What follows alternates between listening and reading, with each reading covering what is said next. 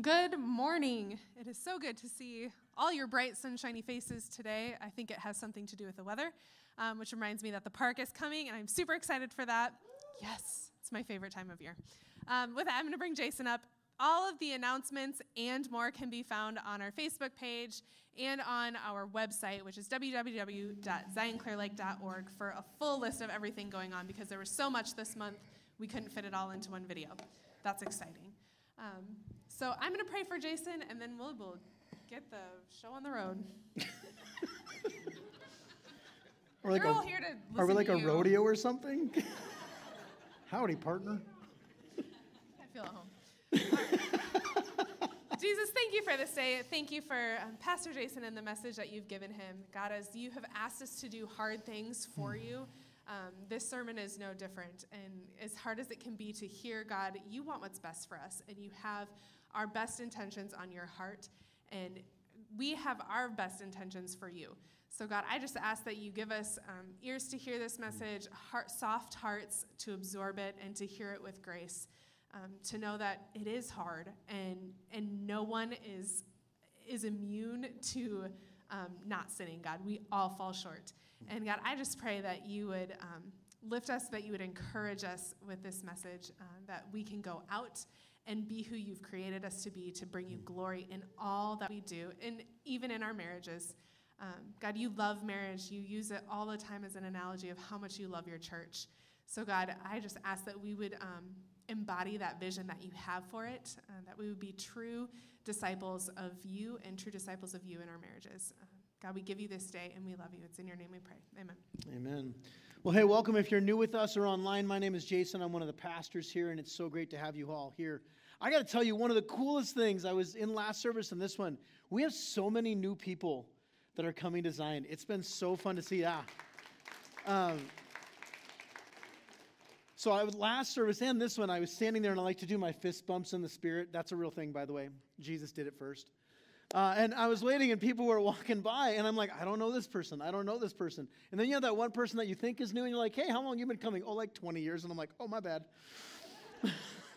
But it's been so fun to see all of the new faces. And if you are new here with us, do me a favor. If you get a chance, connect with Jennifer Colby, our Adult Ministries Director. Jennifer, can you just give a wave? And we love to meet new people, and we're just so glad you are here.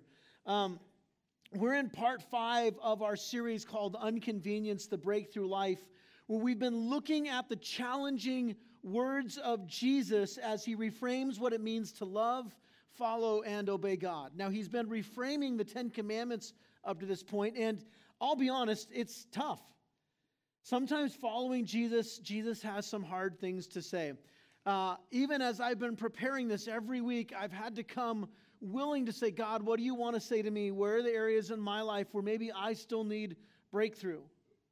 Are there areas in my spirit, in my heart, in my mind, in my body that I've not fully surrendered to you? And this has been one of those series that every week Jesus is challenging something new. Now, it's part of a much larger series event, a multi-series event that we've been doing, going through the Sermon on the Mount.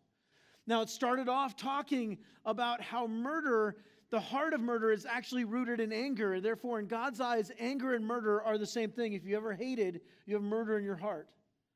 And that often, our anger can lead to pride, and even our unwillingness to reconcile, to acknowledge our own sinful brokenness, comes from a place of pride. And when that pride kicks in, we only want our pound of flesh. We all know I've had those moments where I just want revenge. I just want to make sure that I get my rights instead of caring about others.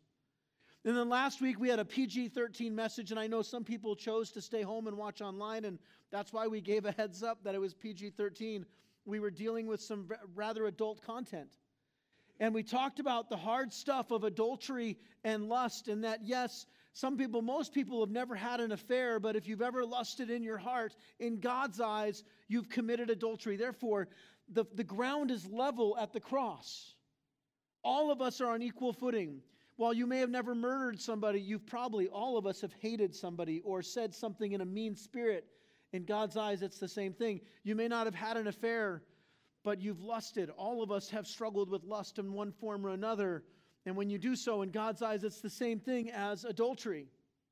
Now, I want you to hear this Because so often people associate church with shame. And everything we're saying here, remember, Jesus did not come to condemn, but to rescue and deliver. Amen? And so instead of hearing through the lens of shame, yes, Jesus is saying hard things, but he's saying them so that we understand, that you and me, that we understand that we all need Jesus. Every single one of us needs a Savior. No matter how righteous and holy you may look on the outside, inside we still have this struggle with sin, don't we? And I'll tell you, as I've been preaching each week, every time there's that old saying that before you point a finger at one person, realize there's three more pointing back at you. I'm first realizing my own need for Jesus in this. I need Jesus now more than I did 30 some odd years ago when I gave my life to Christ. 32 years, actually. Every day I'm reminded of my need for Jesus. Now, Jesus has just laid a smackdown on all the self-righteous people. All the people who say, well, I've never murdered. I've never had an affair. Well, again, if you've ever had anger, if you've ever lusted, in God's eyes, you need the Savior just like everybody else. Therefore, instead of seeing this as condemnation, see what Jesus is saying here as the ultimate hope. It's a God who restores and redeems, but first he has to reframe, because it's so easy for us to look at the outward appearance of somebody and go, well, at least I'm not like that guy. Like Jake Lee, every time he looks at me, he's like, at least I'm not Jason, right? I mean, we all have those moments where it's easy to compare ourselves. And if you've ever noticed, whenever we compare ourselves with somebody else, we all put the bar pretty low, don't we? Well, at least I've never murdered anybody. Way to go, buddy. Like, that's not a big accomplishment. So when we looked at the unconvenienced life, it's choosing to put ourselves in the path of discomfort. That is the life of the disciple. It's choosing to say, Jesus, I'm exposing my heart. I'm exposing the things in my mind, the lies that I believe that have kept me from you, and I'm asking you to get into the uncomfortable places. How many of you have those rooms, those desk drawers in your house that you don't touch? You know what I'm talking about? You know the ones where you just pile everything. Maybe it's your garage and it's the place that shall not be named. Jesus wants to get into those areas of your life. He wants to get to the areas that maybe you're a little uncomfortable with. Now, I'm going to tell you this morning is another topic that can come with a lot of discomfort. We're going to be talking about the big D, divorce. And what I want you to hear is this is not about shame, but some of us need a biblical understanding of what God's heart is around divorce, remarriage, and what does that look like? And before we go further, some of you might check out because you're convinced I'm just going to come with more shame. I haven't brought shame this far. I'm not going to bring it now. Amen? So what I want you to hear is ultimately it's talking about God's restoration and desire for marriage. So as we look at this, some of you may need to kind of get your heart straight because maybe you're struggling in your marriage right now. Maybe your marriage is on its last leg. Maybe you are divorced and remarried and you've been carrying that guilt. Maybe you're struggling with even the, hey, I don't know what to do. We've just had an affair or there's something else going on. This message is for you. But even if you're not married, every single person in this room has been touched by divorce in one way or another, either because friends have gotten divorced, you got divorced, or you came from a divorced home. Would you all agree with that? So what does God have to say? Well, first off, is that we are all trapped. Only when someone realizes they're a prisoner can they be set free. All of us are trapped by something. Every single person here, me, you, it's part of our human condition, and therefore we call these traps strongholds. And we need somebody to rescue us from our strongholds. That's found freedom in Jesus, and we call this breakthrough.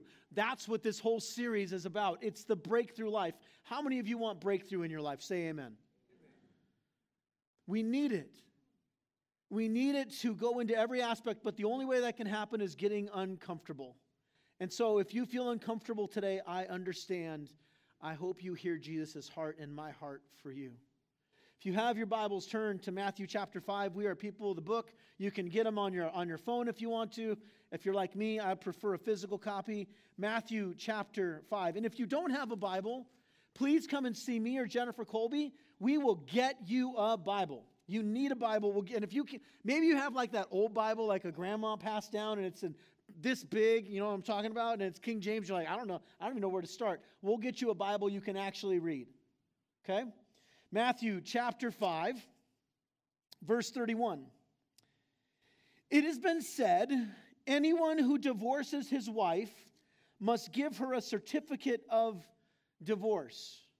Now, this is the first time that Jesus is not going to reframe one of the 10 commandments. There is no commandment of the Big Ten that talks about divorce. There's one talking about adultery and coveting, but not divorce. Jesus is actually going to reframe a teaching, a statement, a declaration from Moses to the Israelites while they wandered the desert after escaping Egypt. It's found in Deuteronomy chapter 24. Here's the verse. If a man marries a woman who becomes displeasing to him because he finds something indecent about her, and he writes her a certificate of divorce, he then gives it to her and sends her from his house. Now, the Pharisees, they loved to take certain statements and they'd build cases around it, and they'd find loopholes so they could do corrupt things while still looking righteous on the inside, on the outside. This was no exception. Now, I'm also going to address kind of an awkward thing in the room for some of you.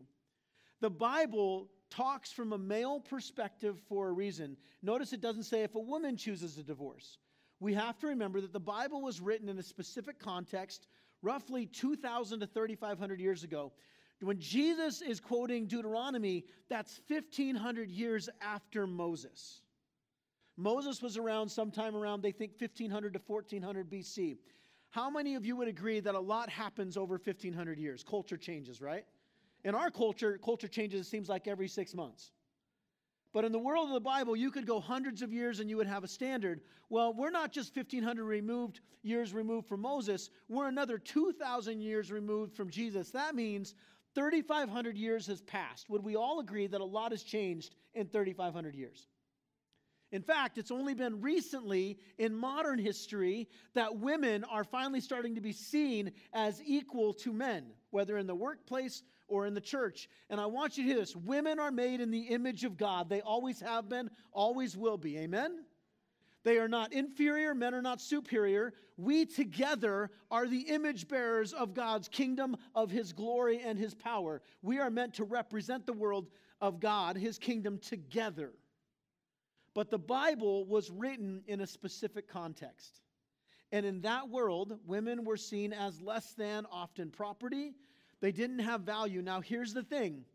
We read the Bible sometimes and we go, wow, this seems barbaric, inhumane, and at least unenlightened. And I get it.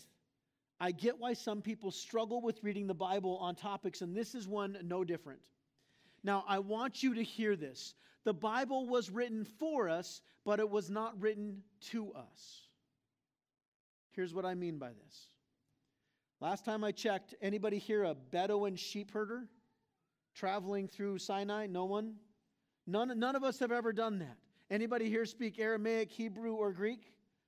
No, we do have farmers. They were there at the same time. We had farmers back then, but a lot has changed.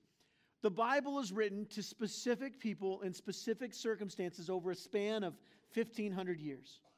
And one of those is understanding how they viewed women. They saw women as, again, property, but more importantly, a woman was usually not allowed to work. The only connection, the only way a woman could make sure that she was secure, she either had to be married or had to depend on a family member. So here we have Moses saying, listen, if you issue a certificate of divorce for something that you feel is an indiscretion, you can send her away, but it was always assumed that she would remarry, because if a woman could not remarry, she only had two choices, poverty or prostitution. Neither one of those are acceptable to God. So when we read that, instead of going, wow, the Bible's barbaric and it's ancient, yes, it is ancient, but what we miss is this: the Bible was actually countercultural. It's countercultural then and it's countercultural now. There was no expectation for anybody to take care of women, and yet God's word gave a provision to make sure that women were cared for and tended to in an ancient world, and it still does it today. In the time of Jesus, I would actually argue that Jesus was one of the first feminists. Jesus had female disciples, which was unheard of in the time. The first preachers of the gospel were not the apostles, the men. It was the women who came to the empty tomb and declared that Jesus had rose from the dead. I want you to think about that for a moment. The Bible has always given esteemed positions to women in a culture that saw women as devalued. We should be doing the same today. Women deserve our honor and our respect and our dignity. Amen? So, I say that because you're going to read this and go, wow, this seems really unclassy. But in the context of which it's written, it's actually incredibly powerful about what it says about women. All right. So when Moses is writing this, he's writing to them because he's saying, listen, you're getting divorced. We get it. Issue a certificate so they can get remarried, so that they can be taken care of. Now, Jesus is addressing this with the Pharisees because 1,500 years after Moses, you had two schools of thought. They came from ancient rabbis. One was very conservative. Rabbi Shammai. It sounds like Laverne and Shirley, right? Shammai. Sorry. All you older people know what I'm talking about. You know, was like, what's Laverne and Shirley? Rabbi Shammai taught a conservative view that you could only divorce a woman if she had an affair. Rabbi Hillel was ultra-liberal and believed, and this was actually what it was called, that you could divorce a woman for any reason. It was called the any reason clause. And this is literally what it meant. If your wife was not a good cook, you could divorce her. If she got a wrinkle, you could divorce her. If a newer, better model came along, you could divorce her. Now, here's what's happening. Jesus knows this. Now, again, remember, it's connected to last week. Just like murder and anger were connected with pride, divorce is connected to adultery and lust. And the Pharisees tried to find a loophole around this they liked Hillel's teaching because he gave them the ability to have an out. Hey, if you want to divorce, you can divorce them for any reason as long as you give them a certificate. Now, here's the thing. There are those then and there are those now who try and have the appearance of being righteous but are actually corrupt inside. They've always existed. They existed in the world of Jesus. They exist in the church today. They're the people who look super spiritual on the outside, but on the inside, they're super corrupt. I've been one of those people, if I'm honest. I've had moments where I've put on a great facade, but I was really far from God. So they looked for these loopholes, and in the process, what they were doing was really revealing their heart. Now, about 15 chapters after this, 14 chapters, Matthew chapter 19, we have an encounter with Jesus and the Pharisees. And they want to trap Jesus again, so they ask him this question. Now remember, there's these two schools of thoughts. One, divorce can only be permitted if a woman has an affair. The other, for any reason. So here's what they say. This is Matthew chapter 19, verse 3. You don't have to turn your Bibles there. Keep them in Matthew chapter 5. Jesus, is it lawful for a man to divorce his wife for any and every reason? They're actually quoting the any reason clause. They're wanting to know, is it okay to do that? They're trying to trap Jesus. Now, what did Jesus reveal to us last week? The reason why we have affairs is because we have lust in our hearts. The reason why adultery exists is because lust exists. Adultery is the symptom. The real problem is lust. These Pharisees thought that by issuing a divorce decree that they weren't adulterers, but what was the real issue? Lust. They wanted something that wasn't theirs, so they got rid of their wives so they could get somebody new. So Jesus sees this. All right, Jesus is countercultural then, and he's countercultural now. I think we would still agree that divorce has been a problem and is a problem in the world today. Now, how many of you have heard the popular statistic that 50% of marriages end in divorce? By show of hands, how many of you heard that? It's actually not a true statistic. It was a projection, not actually one that was verified with stats. And I'm going to get to in a little bit later in this message about what the real stats are. But another one that I've often heard is that there is more divorce in the church than there is in the world, which I've heard. That being said is, wow, Christians are really failing at this marriage thing. Now, I want to tell you this is a personal message for me because my wife is divorced. Many of you didn't know that. She was married for 4 years to a man who had multiple affairs, even had a child with another woman. She tried to make it work. And I'll also tell you that the first 5 years of our marriage were working through her processing the pain of her divorce. How many of you would agree that divorce is painful? It causes heartache, doesn't it? So Jesus talks about divorce, and we need to talk about it, but we don't want to do it through the lens of shame. All right, if you have your Bibles, turn back to Matthew 5, verse 32. The law, Moses said this, but I tell you that anyone who divorces his wife except for sexual immorality makes her the victim of adultery. and anyone who marries a divorced woman commits adultery. Now, that seems pretty cut and dry. The only reason for divorce is adultery according to Jesus. But I want to reread these verses again because I guarantee you some of you in this room read right past a key phrase in there that you missed because you've probably heard it so many times, but you missed the point. Let's read it again. But I tell you that anyone who divorces his wife except for sexual immorality makes her the victim of adultery. Notice the language change there. If a man divorces his wife for something other than sexual immorality, he is victimizing her, causing her to sin by divorcing her. Now, what is he talking about? Why is she the victim? I mean, if she didn't do it, why is she still at fault? Well, here's what's happening. Again, in the ancient world, in the world of Jesus, women could not divorce. They also could not rarely hold land. They couldn't hold titles. And so if a woman got divorced, she was left to do one of two things to provide for herself. Either prostitution or poverty or remarrying. Well, the best option of those three is remarriage. Would you agree with that? But remarriage is not what God designed. God designed for marriage to be a union that lasts for the rest of your life here on earth. So by doing that, you have now made her a victim of adultery. And if a man marries a woman who was victimized in adultery, he also becomes an adulterer. Here's the thing. He's forcing her to sin. But again, Jesus doesn't come to bring condemnation. He comes to bring restoration and healing. If she's the victim, why is she guilty of adultery? That seems unfair and cruel. At least it does to me. She didn't choose it. So why is she committing a sin? Well, these are big questions. And I believe we need to take the words of Jesus seriously when we look at divorce. We need to look at the words of Jesus seriously and realize that God cares about divorce and marriage. But we also need to see the bigger context of Scripture in the Bible.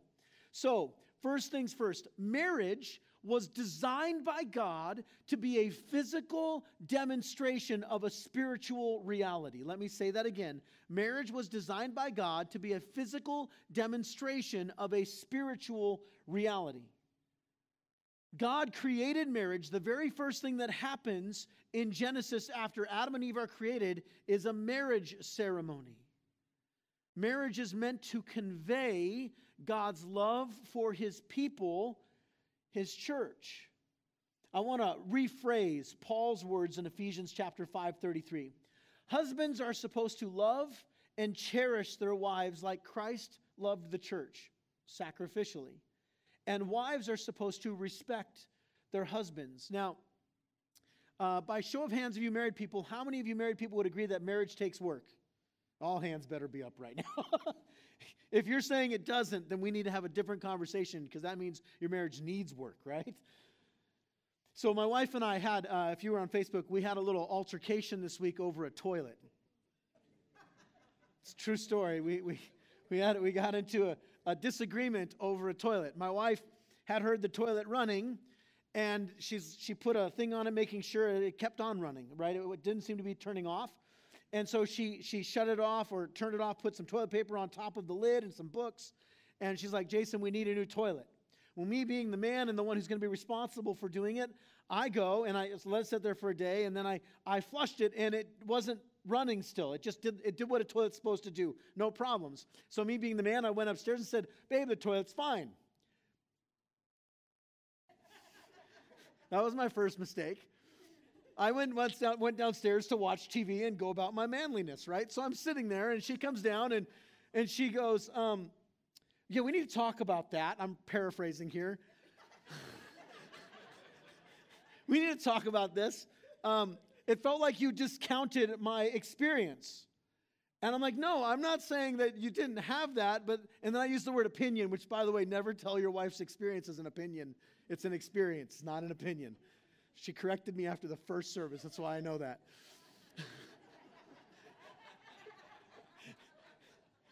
And I told you marriage takes work, yo. So I'm like, no, it's running fine. And we don't need a new toilet. And she's like, we need a new toilet. I'm like, we don't need a new toilet. So what do I do to prove my point like a loving, sacrificial husband? I then take my wife over to the toilet and flush it 3 times to prove my point. Every flush is like an exclamation point of, I'm right. See? It ended in tears, hers, not mine. And there was anger, and there was hurt. And finally, we kind of calmed down, and she realized, she's like, I'm sorry, it just felt like you were discounting me. And I wasn't meaning to do that, but I was. Wasn't intentional, but I still was. Well, we finished, and she's like, well, will at least be on your radar. Will you at least keep an ear out so that if you hear it continually running, you know it's a problem? I'm like, sure. And so we part ways. Well, I'm doing lunch with my buddy Scott Lester. Now, I've told many of you I'm not handy at all. And Scott and I are talking, and I was sharing the story, and, at some point I'm going to need to replace it. And he goes, hey, why don't we replace the toilet? I'm like, that's a great idea. So Scott came and replaced the toilet for me because I don't know what I'm doing. And my wife, and I said nothing. Said nothing to my wife. She came home from work. About 45 minutes come by, and all I get is this text with a thing of the toilet and her saying, thank you for my new toilet, heart emoji. Now, when was the last time you had a heart emoji with a throne?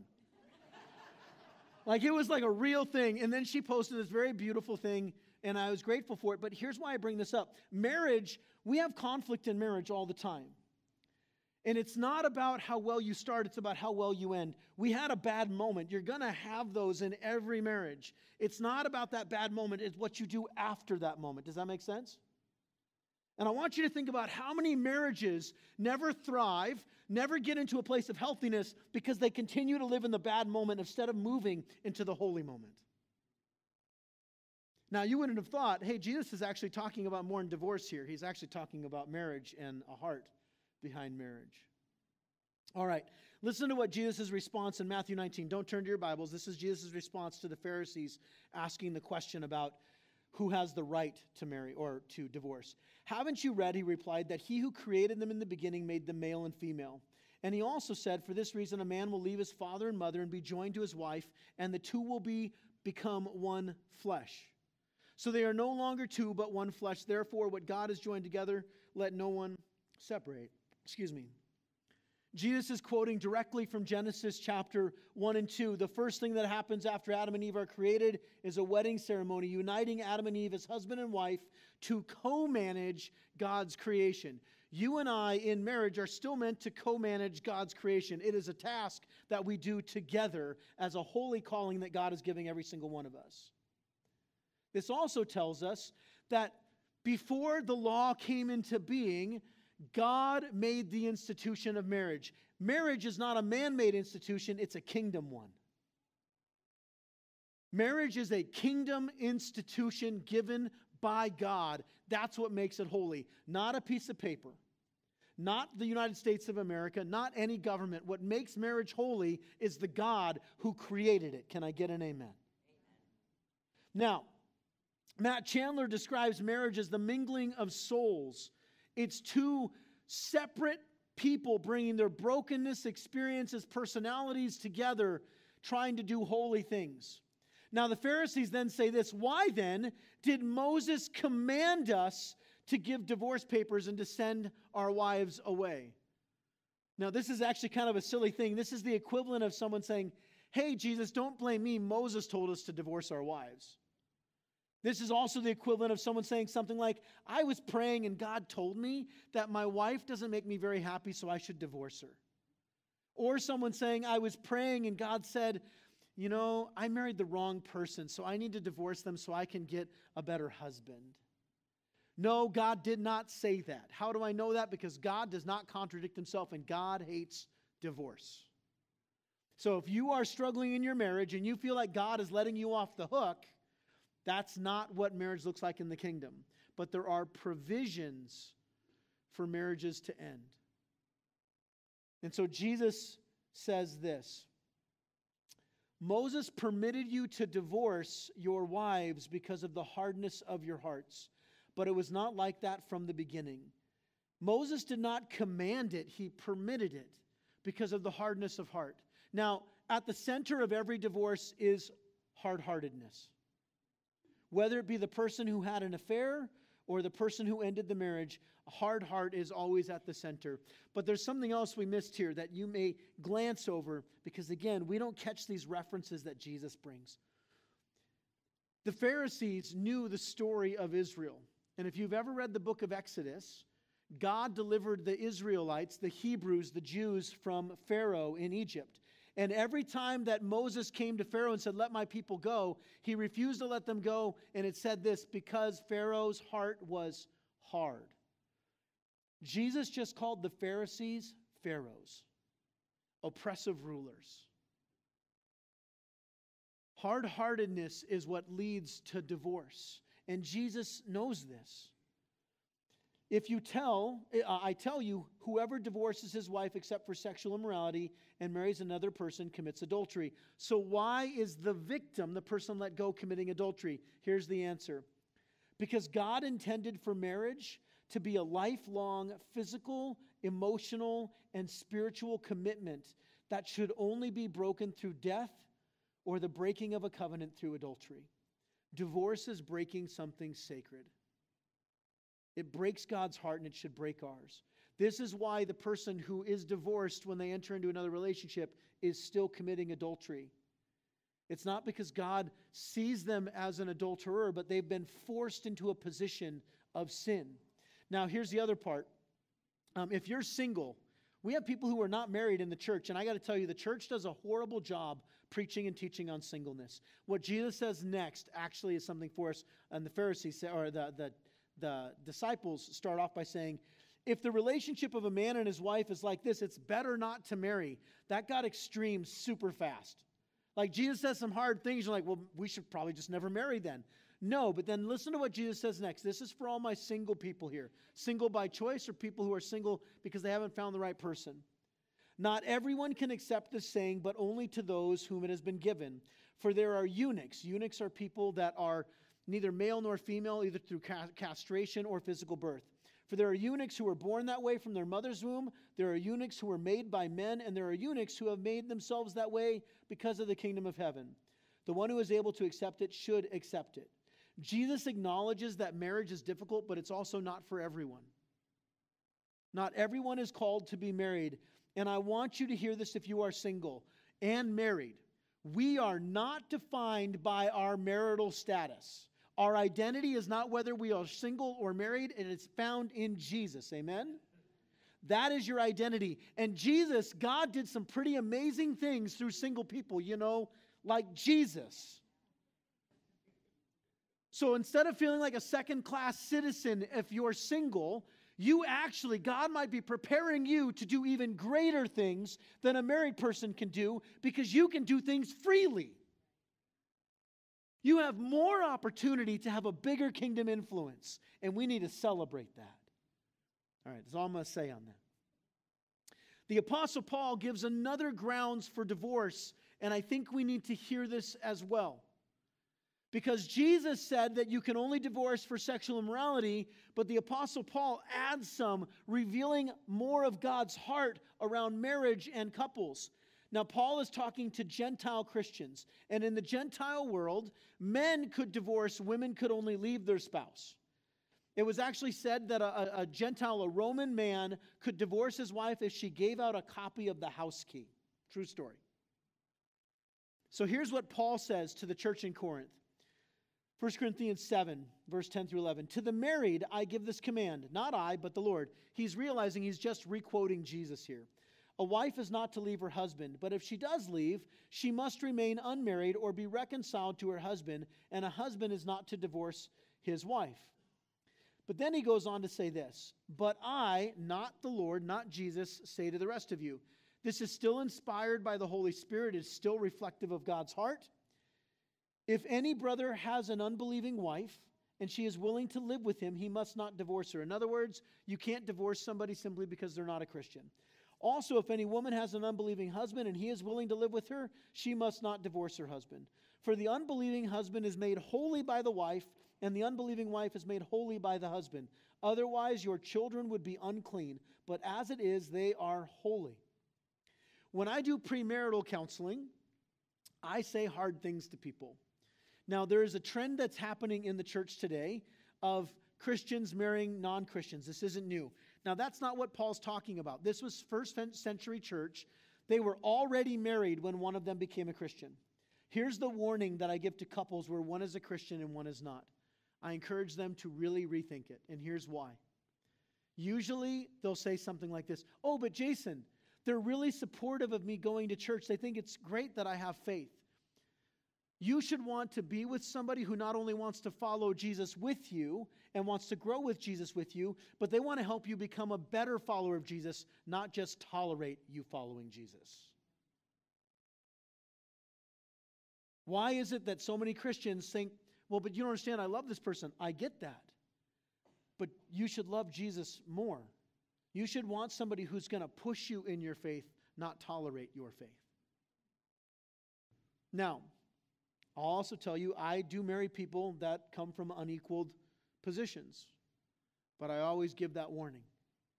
And the reason why I still marry them is that when things go sideways, and they go sideways in every marriage, stuff happens, I would rather have them come to me than say, well, Jason turned us away. I always want to be available to bring the hope of the gospel. In fact, I just did the marriage, the wedding, for the gentleman who gave his life during premarital class when we talked about this very issue. Faith matters to God. But there's more to this than just that. Here's the next part. But if the unbeliever leaves, let him leave. A brother or sister is not bound in such cases. God has called you to live in peace. Wife, for all you know, you might save your husband. Husband, for all you know, you might save your wife. There's another reason when divorce is permittable by God, and that's around abandon or desertion. Here's what I mean by this, and not every pastor agrees with me on this, but I think when we look at the heart of Jesus, this fits with Jesus.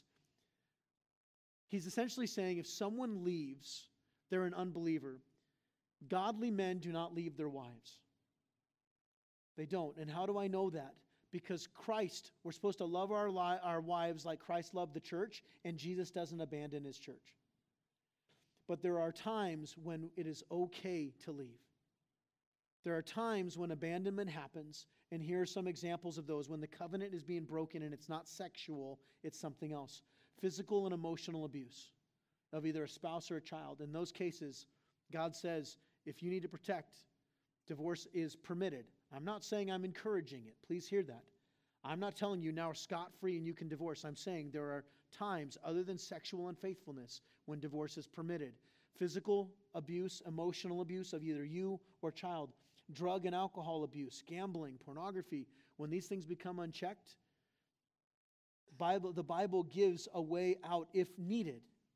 But we need to stop living by the letter of the law and start living by the spirit of the law. The church sometimes has caused more harm than good in this issue because we attach shame when some people need to get out of a relationship because it's not healthy.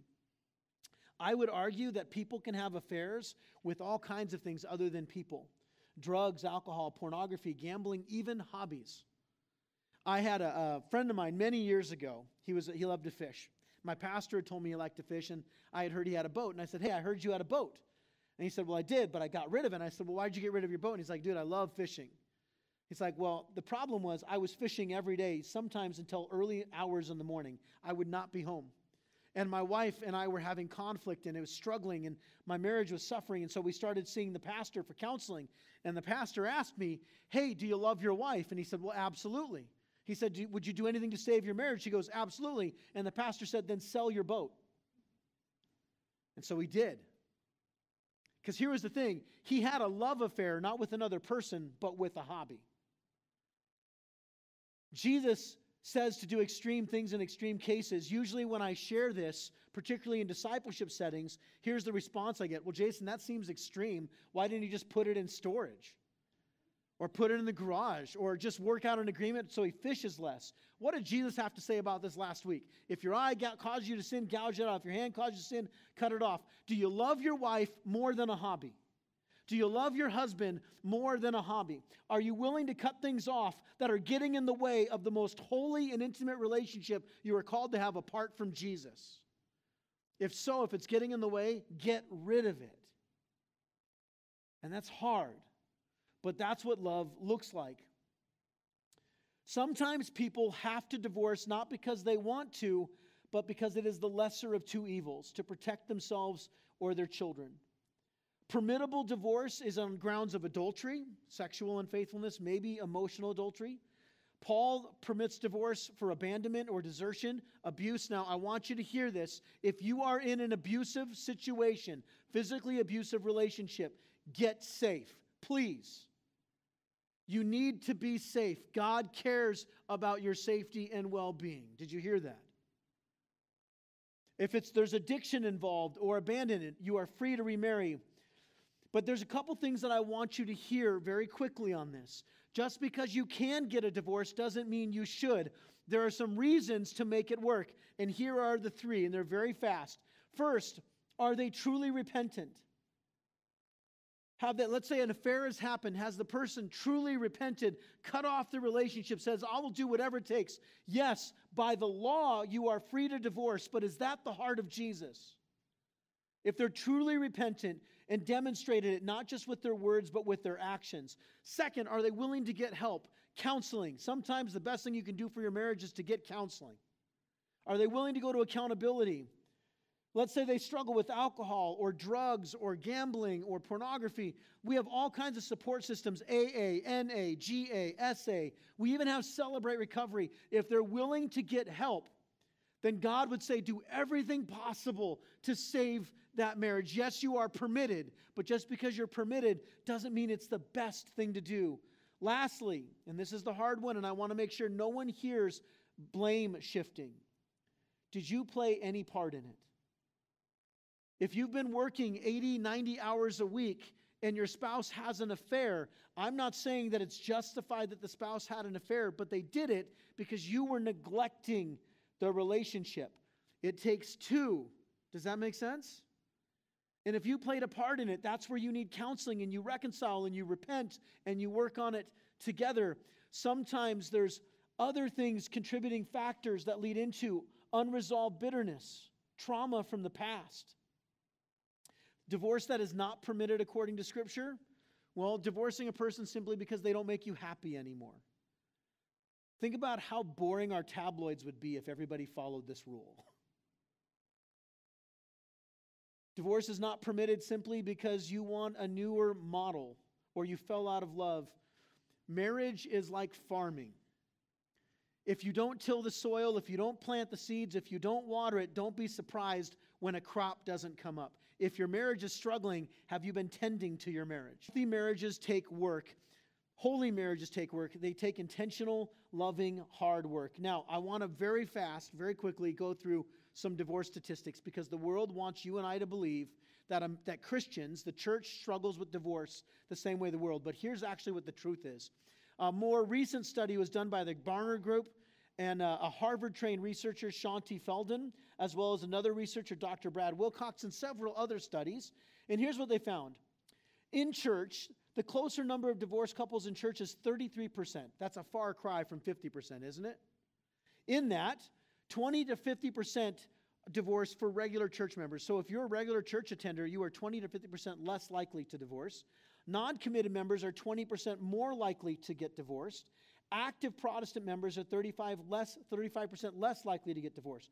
Here's what this means. If you're involved in church, you being here right now is increasing the likelihood that you will have a successful marriage. How many of you know somebody whose marriage is struggling right now? Guess where they need to be? Right here. Being active in a church increases the odds. Now check this out. This is actually, some couples don't like to hear this, particularly unmarried couples. Couples who cohabitate are 50 to 80% more likely to divorce. The world wants to tell you you need to live together to make sure you're compatible. In reality, you are causing more harm to the future of your marriage than the benefit of living together provides. God has called us to something holy. God hates divorce, but He loves divorced people. If you are divorced, whether you got divorced for the right reason or a wrong reason, God loves you, but He still hates divorce. And the reason why He hates it is because divorce is the death of something, and we serve a God of life, not death. Divorce is the death of a marriage. Think of the people it impacts: couples, in-laws, children, friendships. We need to make sure that divorce is not more than it is, but also not less than it is. Divorce is not the unforgivable sin. If you are divorced and remarried and you didn't do it for biblical grounds, you are forgiven if you've confessed it to Jesus, and we have a God who can redeem and restore even the most broken of things. Now, if you are divorced and not remarried, or divorced and remarried, there is no scarlet D in the kingdom of God. You don't carry around. You are not defined by your divorce. You are defined by our Savior, the deliverer. So if you are walking with that, if you're afraid that you're going to be judged, you are not. God just wants something holy and healthy for you. I want to leave you with a challenge and then what it means to be unconvenienced. And then I want to read a great quote. Whether your marriage is struggling or not, how can you care for it to make it stronger? See, we thought this was about divorce, but it's actually about marriage. And even if you're remarried, how can you make sure that your second marriage is far healthier than your first one? What can you do? Is Jesus the center of your marriage or is something else? What can you do to divorce-proof your marriage? Now, here's what it means to be unconvenienced on this issue. Divorce is never ideal.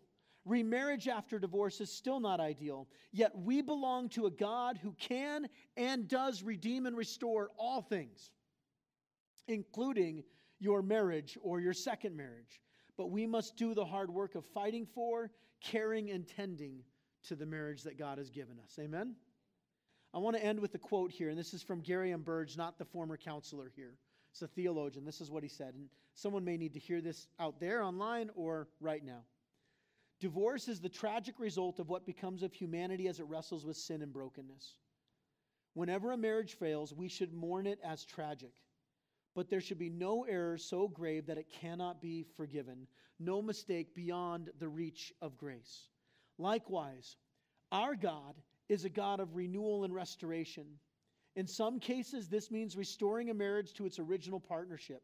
In other cases, and I think of many, it means that remarriage is an opportunity for renewal and new hope. This is why churches and Christian institutions are mistaken when they indiscriminately deny the possibility of leadership positions or remarriage after men and women have divorced. Such position denies not only the spirit of Jesus' ministry, but also misunderstands the grace of God in a broken world. God can redeem all things. That's the God we believe in. Amen?